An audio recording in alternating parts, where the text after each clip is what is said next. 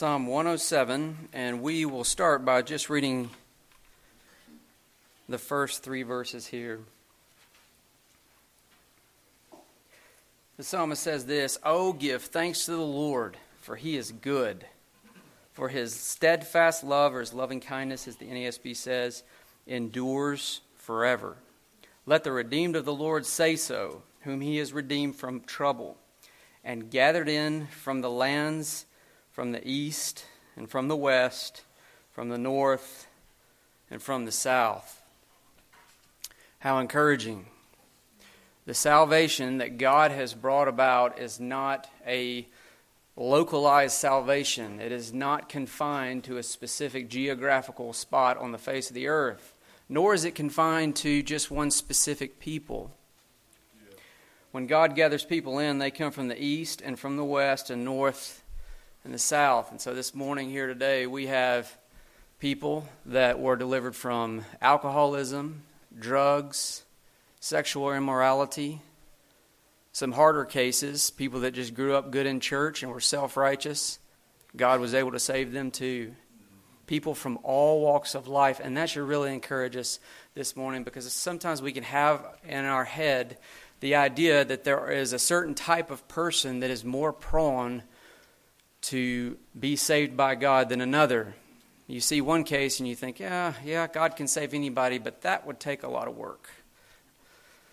That's not the way it is with God. God can save anybody from anywhere, out of anything. He does it all the time. And so what does the psalmist say? He says, "Let the redeemed of the Lord say so." So let's pray and look at this psalm. God, we do want to start this morning where the psalmist starts by saying, "Thank you, Lord, you are good."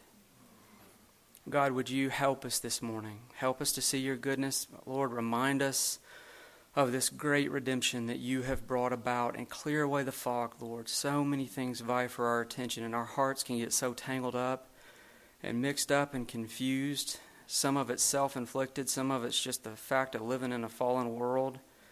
The devil gets involved in slanders, and yet, Lord, you're good. You are good. And so would you come by your Spirit and help your people? Amen. Today, I want us to look at Psalm 107 kind of on a broad, sweeping level. And I really, really like this psalm. I like all psalms, hopefully. But I really like this psalm for a couple of reasons. One, it describes life as we know it. When you read this psalm, if you have ever read this psalm, it resonates with the way that life actually plays out. I know of a case of someone who was one of those people who you would say, now, if there is someone who is not going to become a Christian, it is that person.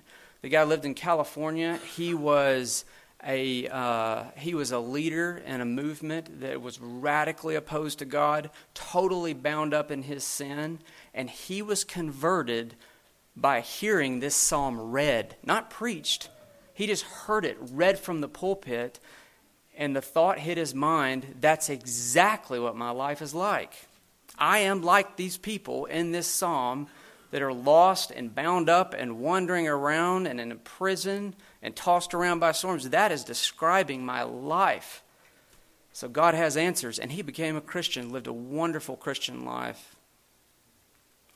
I love this psalm because it so resonates, as all of the Bible does, with the way that life actually happens.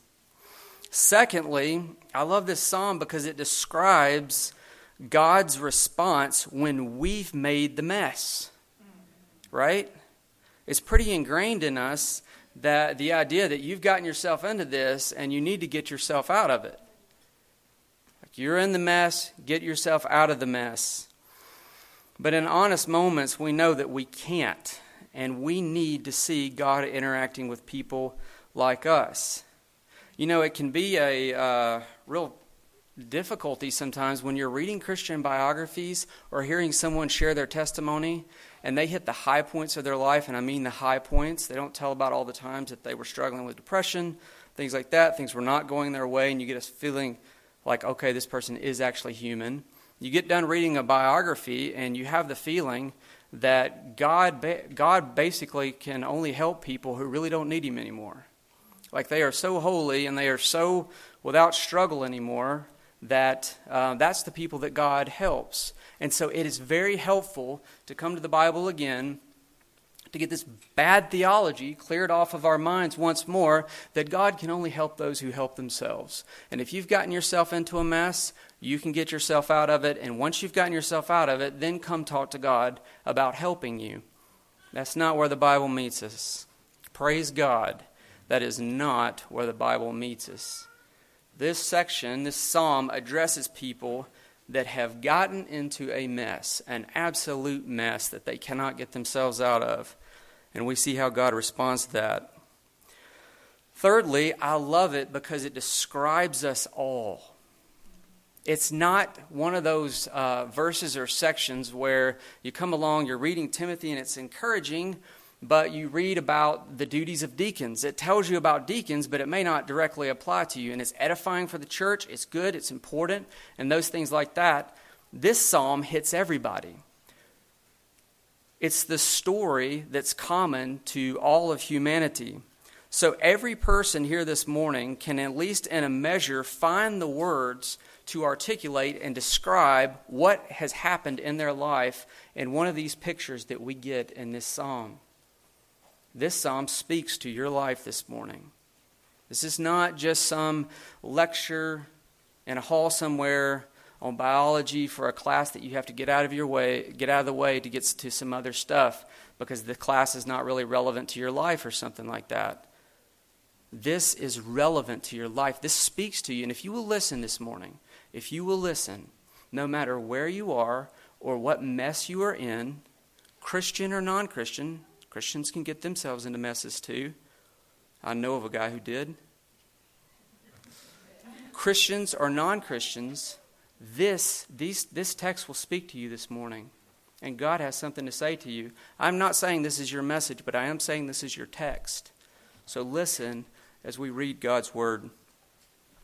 The heartbeat of this psalm is 4 sections that span from verses 4 through 32.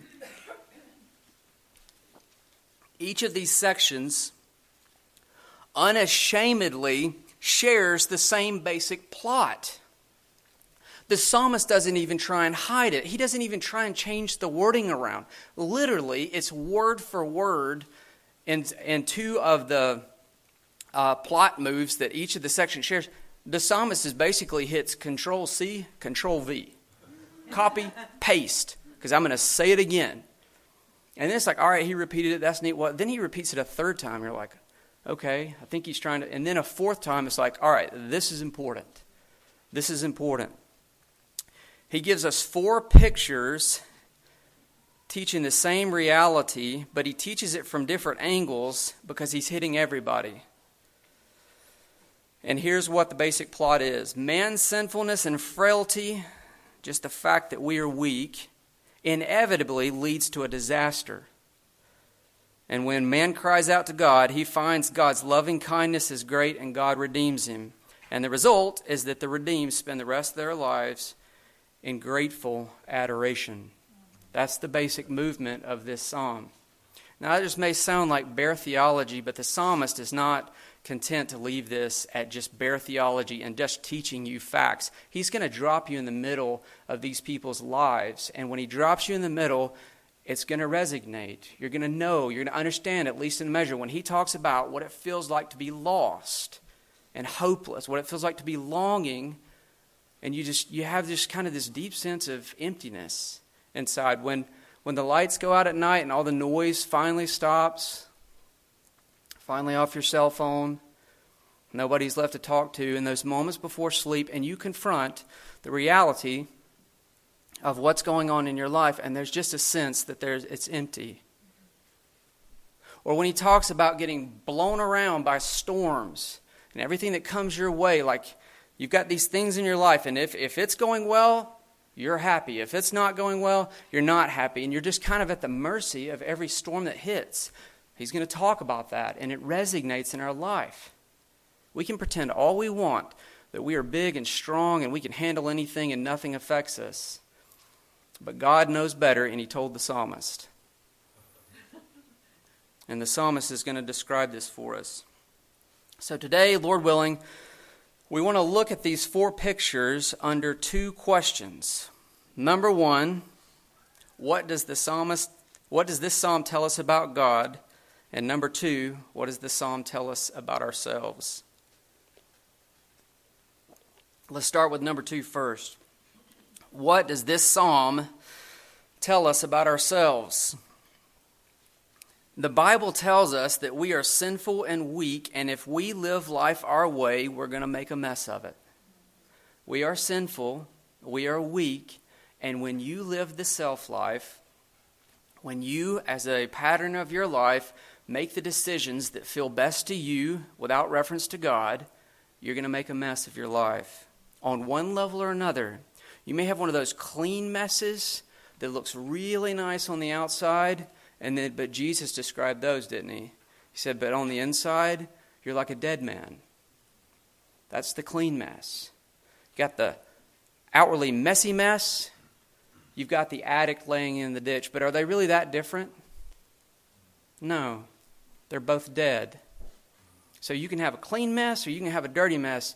The point is that you have a mess when you live the self-life. It's going to happen. Look at verses 4 and 5.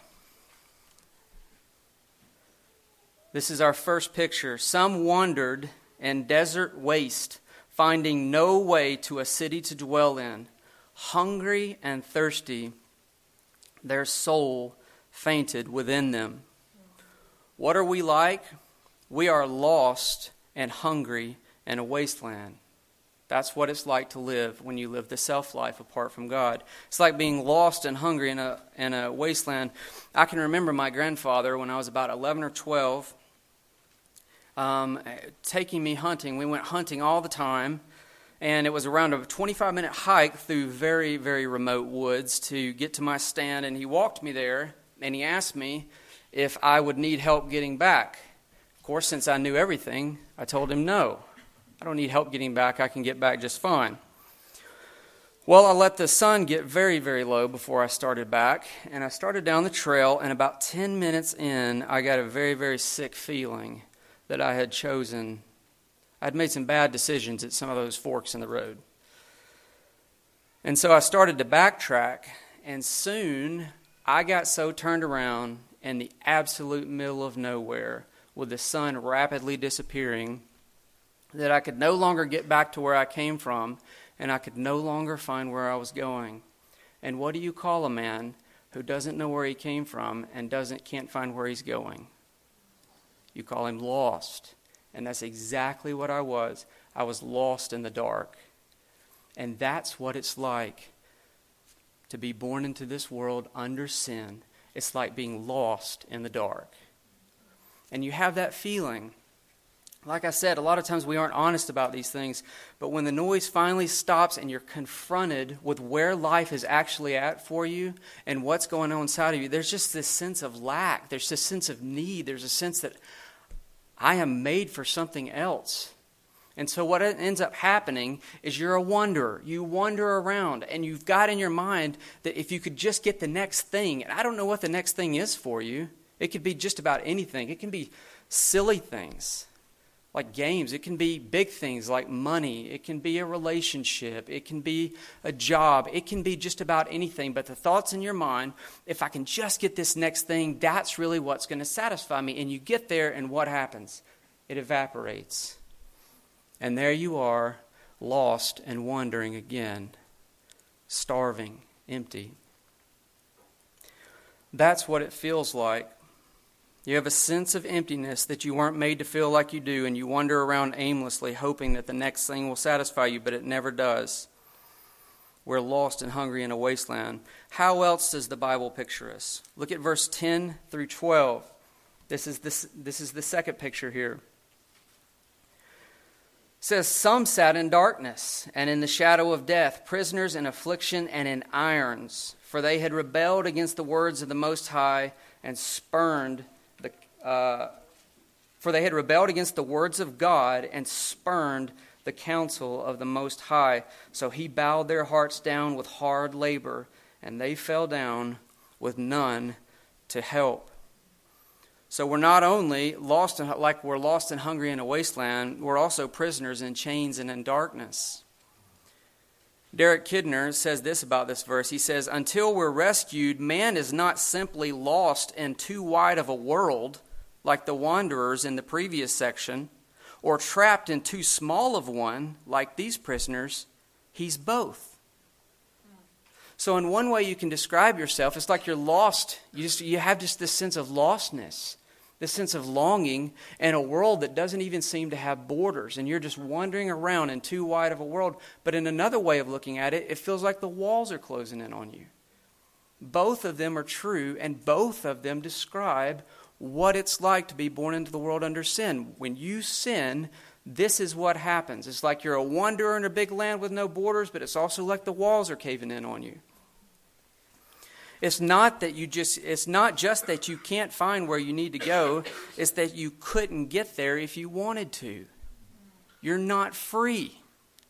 You're not free. You're not.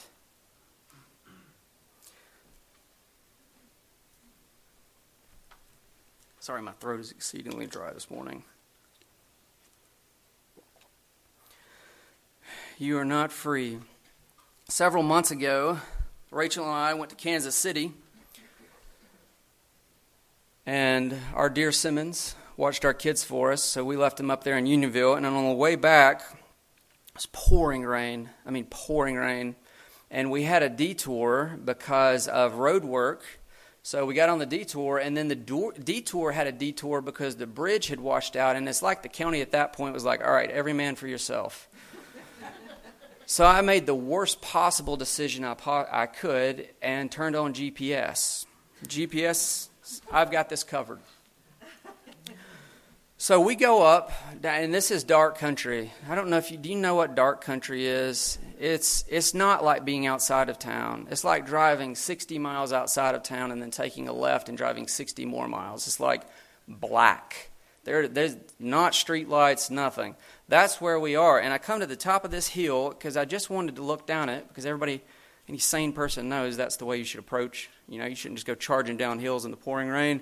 So I crested over the top of the hill, and I felt my tires start to slip. We were in mud. I mean mud, not like wash your feet off, like you're going to have to take a bath after you get in this type of mud. Deep, sinking mud. And we slid down, and I had my poor wife with me. We slid down, and as we got to the bottom, we kind of slid over a little bit, and so I tried to put it in reverse and go backwards, and the back tires sank. I put it in forward to try and rock the wheels, kind of rock back and forth, and then the front tires sank, and we were stuck. So I got out. I can't even remember. I think I took my shoes off because it was so deep.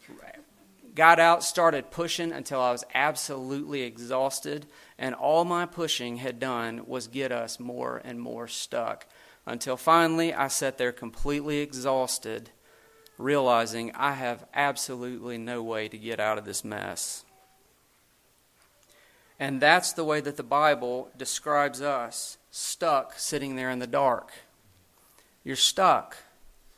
You're like that van in mud. You've tried to rock backwards and it feels like you're going to make some progress. You go forward, but the tires start to sink. Now you're sliding off the road. But I tell you, man, we are foolish. In our minds, we still have this fact, yeah, but I haven't tried this yet. Right? And it's funny when it comes to mud, but it's not funny when it comes to sin. Because it just makes a mess of your life and you end up getting stuck even more. And that's the way the Bible describes us. We are prisoners in chains and in darkness. Jesus says this in John 8:34.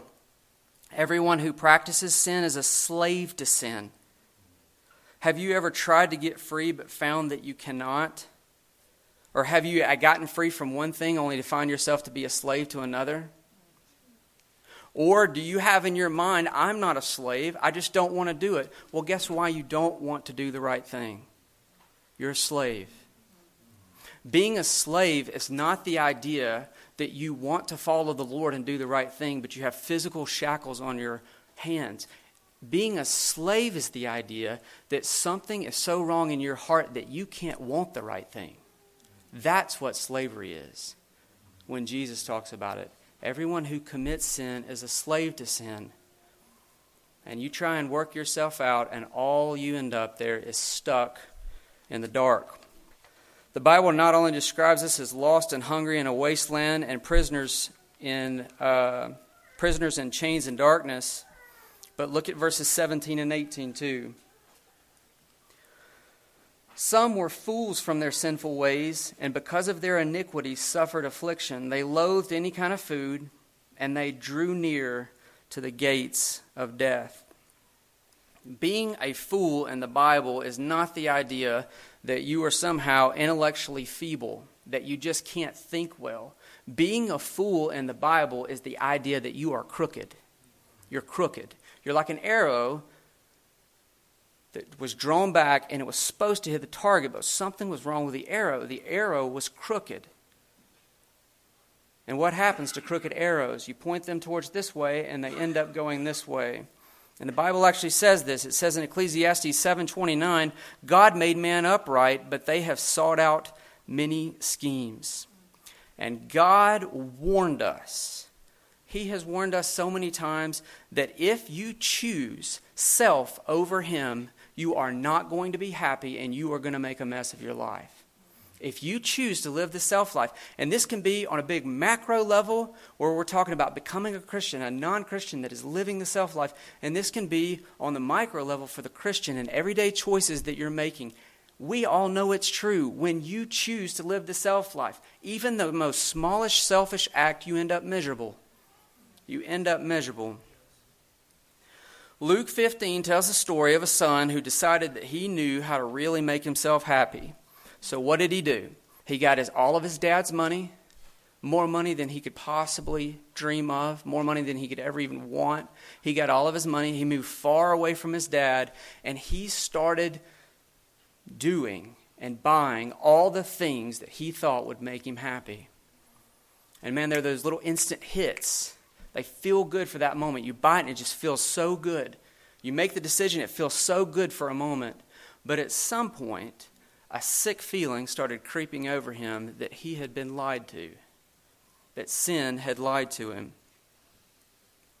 And before long, after he lived for himself, he had destroyed his life, and that is the prodigal son.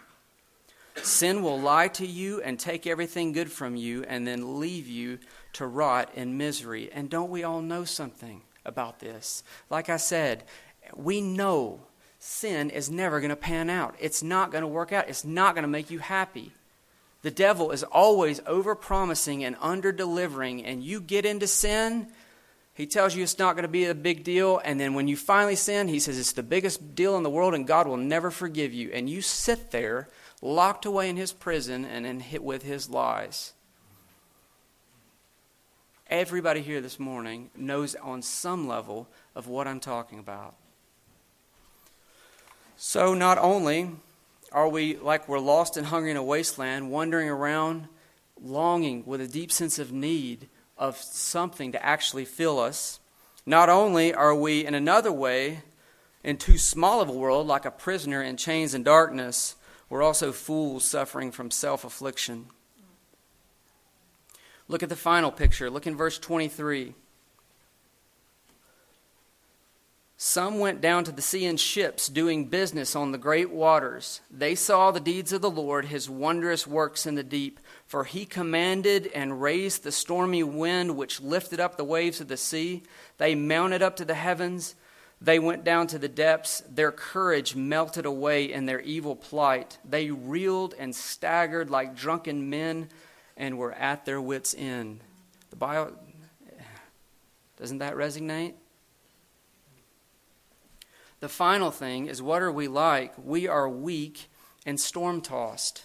And that's the emphasis here. The emphasis here is not on their guiltiness, but their feebleness, their humanity.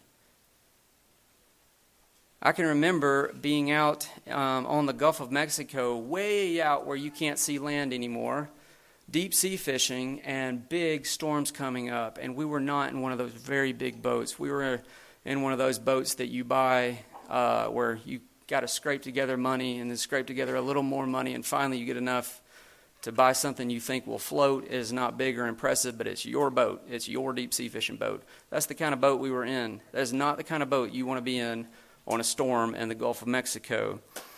And I can remember, man, those waves start rolling. I don't know if any of you have ever been out on the water where you can't see land anymore and this starts occurring, but it is a sick feeling on several levels.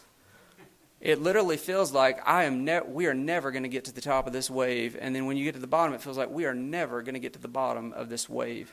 And so you sit there because that's all you can do. You can't stand. You can't lie down. All you can do is sit there and hold on. And the Bible says that that's what we're like. We are at the mercy of storms that hit our lives. And so as we started out with, if things are going your way, if you're getting affirmation from the person that's the big thing in your life, or the person that you need that from, you're having a good day and everything's okay. If you're not getting that affirmation, you're having a bad day and it's just like you're churning and you're being swept away. If you can get the one thing that you were hoping for, you're having a good day. You're happy. Everything feels good. If that doesn't happen, it's like you're tossed by a storm. And it's like every little whim that blows through your life, you're getting blown along and there is no stability at all. That's what it's like to be a human. Apart from God, you are on your own, being tossed out in a boat, and you are at the mercy of the wind and the waves, because the reality of it is this: you are not enough. That's why that pop psychology stuff about believe in yourself, you are strong, you can do this, that never helped me at all, because I knew better, and we know better. And praise God, the psalmist doesn't come to us and say, hey, you got this, man. No, the psalmist says, you don't have this, and you know it.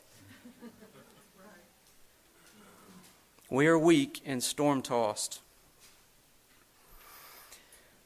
But in each picture, something unexpected happens. Praise the Lord. They reach the end of themselves. They didn't reach the end of themselves like Judah, right? He reached the end of himself. And what did he do? In his final act, it was unbelief, and he took his life. So when we talk about reaching the end of yourself, we want to make a very careful distinction. These people did not reach the end of themselves like Judah, who took his life. Judas, thank you. Judas, who took his life. They reached the end of themselves like Peter, who surrendered living life his way and in his strength. They weren't just saying a prayer, right? Because we're going to read about that. They weren't just saying a prayer. Something much deeper and profound happened. They repented. They changed their mind on how to live. It's not just a prayer like, God, I need you to fix a few things. It's like, God, we need a complete overhaul here. They repented. They changed their mind on how to live. How to live. And I could read these verses, this verse from verse 6, verse 13, verse 19, or verse 28. So we'll just pick verse 6 because they all say the same thing. Then they cried to the Lord in their trouble. Man, aren't you so thankful they didn't have to wait till they got out of trouble? They're in the mess. They cried to the Lord in their trouble, and he delivered them from their distress. Again, this was more than just saying a prayer. Right in the middle of the mess, they changed their whole orientation from self to God. God was the only one who would be able to find the lost. God was the only one who could break the chains. God was the only one that was going to be able to heal the fool. And God was the only one that was going to be able to do anything about these storms. They finally turned away from self and cried out to the God of heaven, and he was listening. Aren't you so glad that God listens? Right in the middle of our mess, storms raging around. Their voices are so feeble, the storm's so much louder than their voices, but God was listening. So what does this psalm tell us about God? And We'll move through this fairly quickly. What does this psalm tell us about God? It tells us that God is full of loving kindness and delights in delivering the helpless and the broken. He is full of loving kindness and delights to deliver the helpless and the broken. Look at verse 6. Then they cried to the Lord in their trouble, and He delivered them from their distress. He led them by a straight way till they reached a city to dwell in. So what is God like? He is the seeker and satisfier of the lost. That's what God's like. We're like wanderers in a desert. Well, guess what? God's like a seeker and satisfier of the lost. Have you ever felt like God is chasing you down? Have you ever felt that?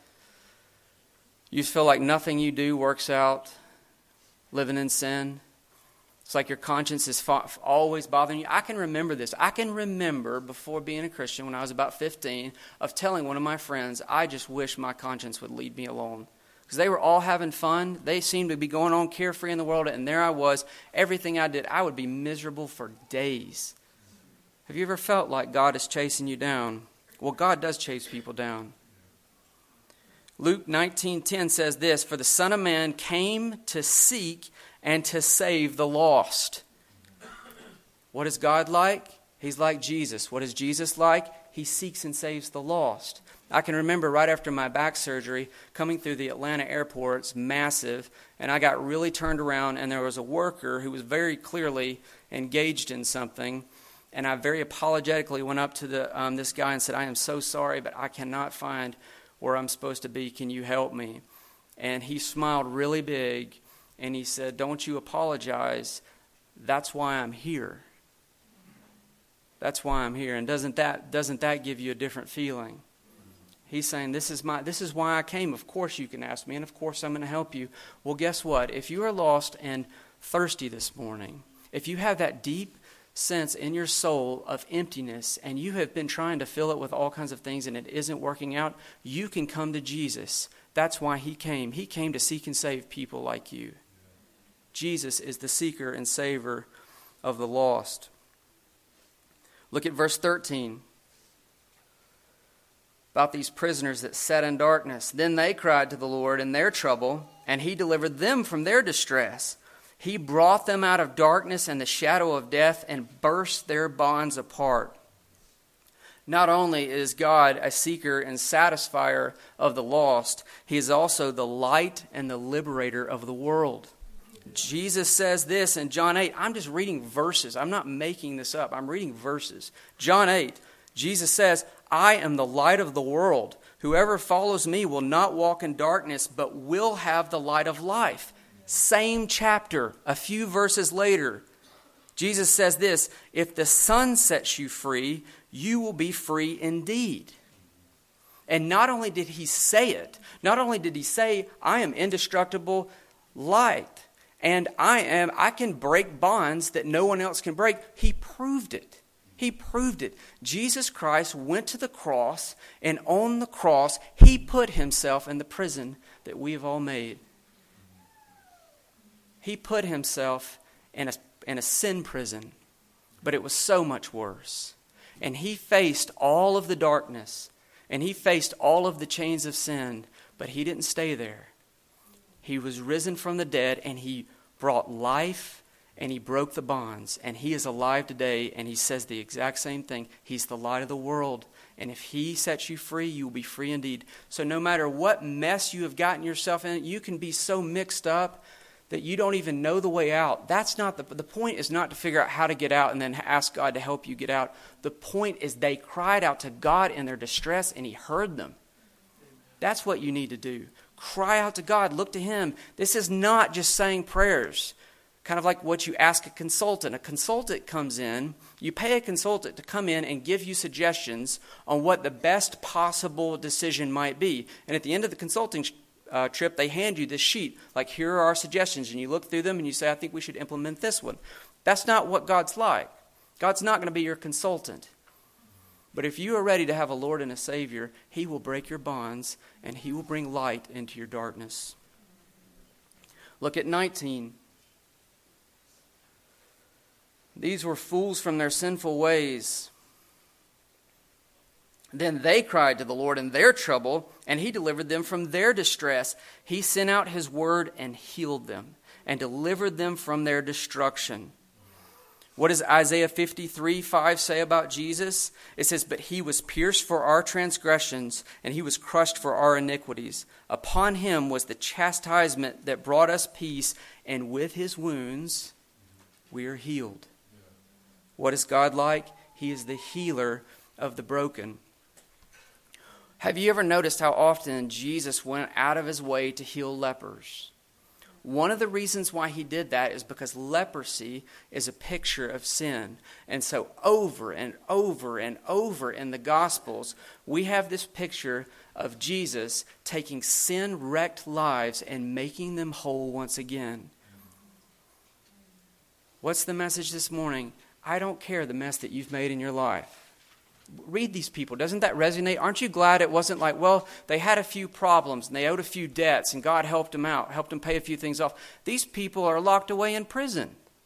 It's dark. They can't get out. They can't help themselves. They've made such a mess out of their life. There is absolutely no hope whatsoever. And it's like everything is destroyed. But you know what Jesus comes along and says? He comes along and says, I can heal situations like that.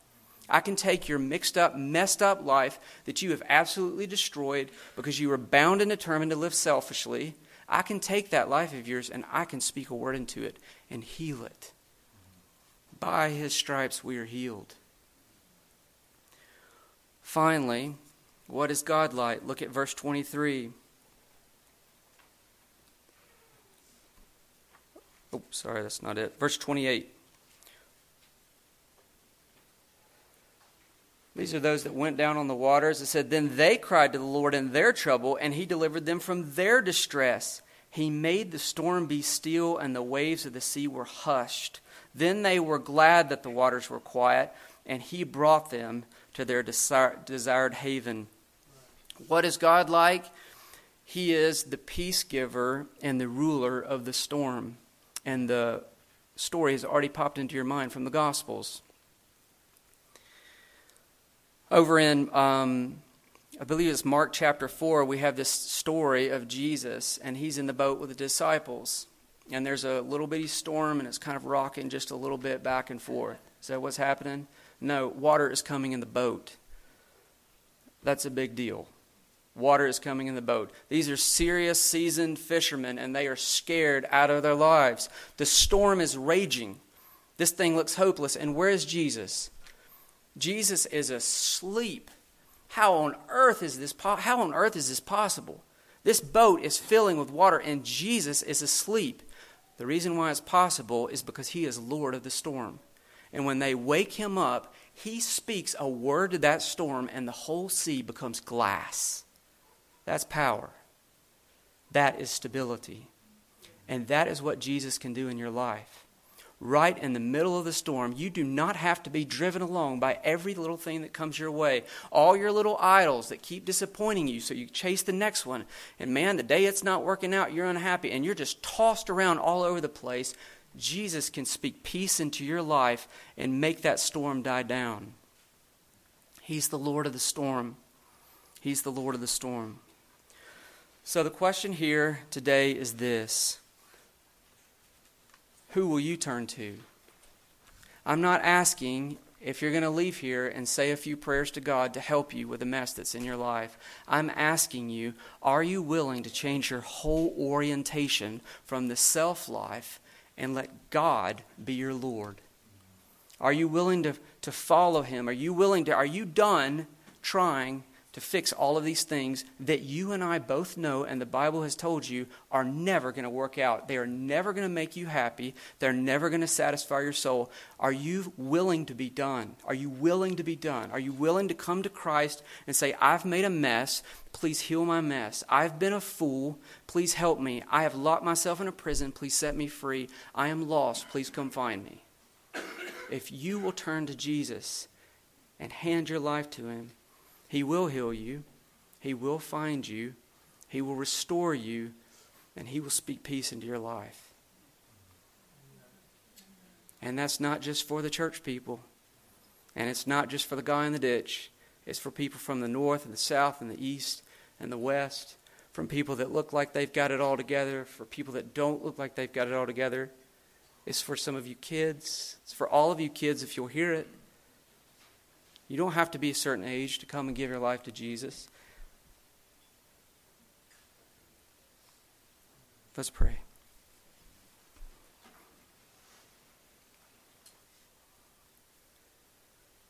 God, we think of that verse that says, have thine own way, Lord. And I wonder if there's someone this morning that would be willing to really say that for the first time. Lord, please help people to be honest this morning. We can back ourselves into such messes with mind games. We ignore the big things and make the little things the end of the world. Lord, these are the big things. So would you clear away the fog and help us to see clearly? And Lord, would you help us to see a glimpse of Jesus coming and seeking, coming to hunt down the lost and touching lepers and speaking to storms and bringing lights to darkness. We thank you, God, for this great salvation. We bless your name. Amen.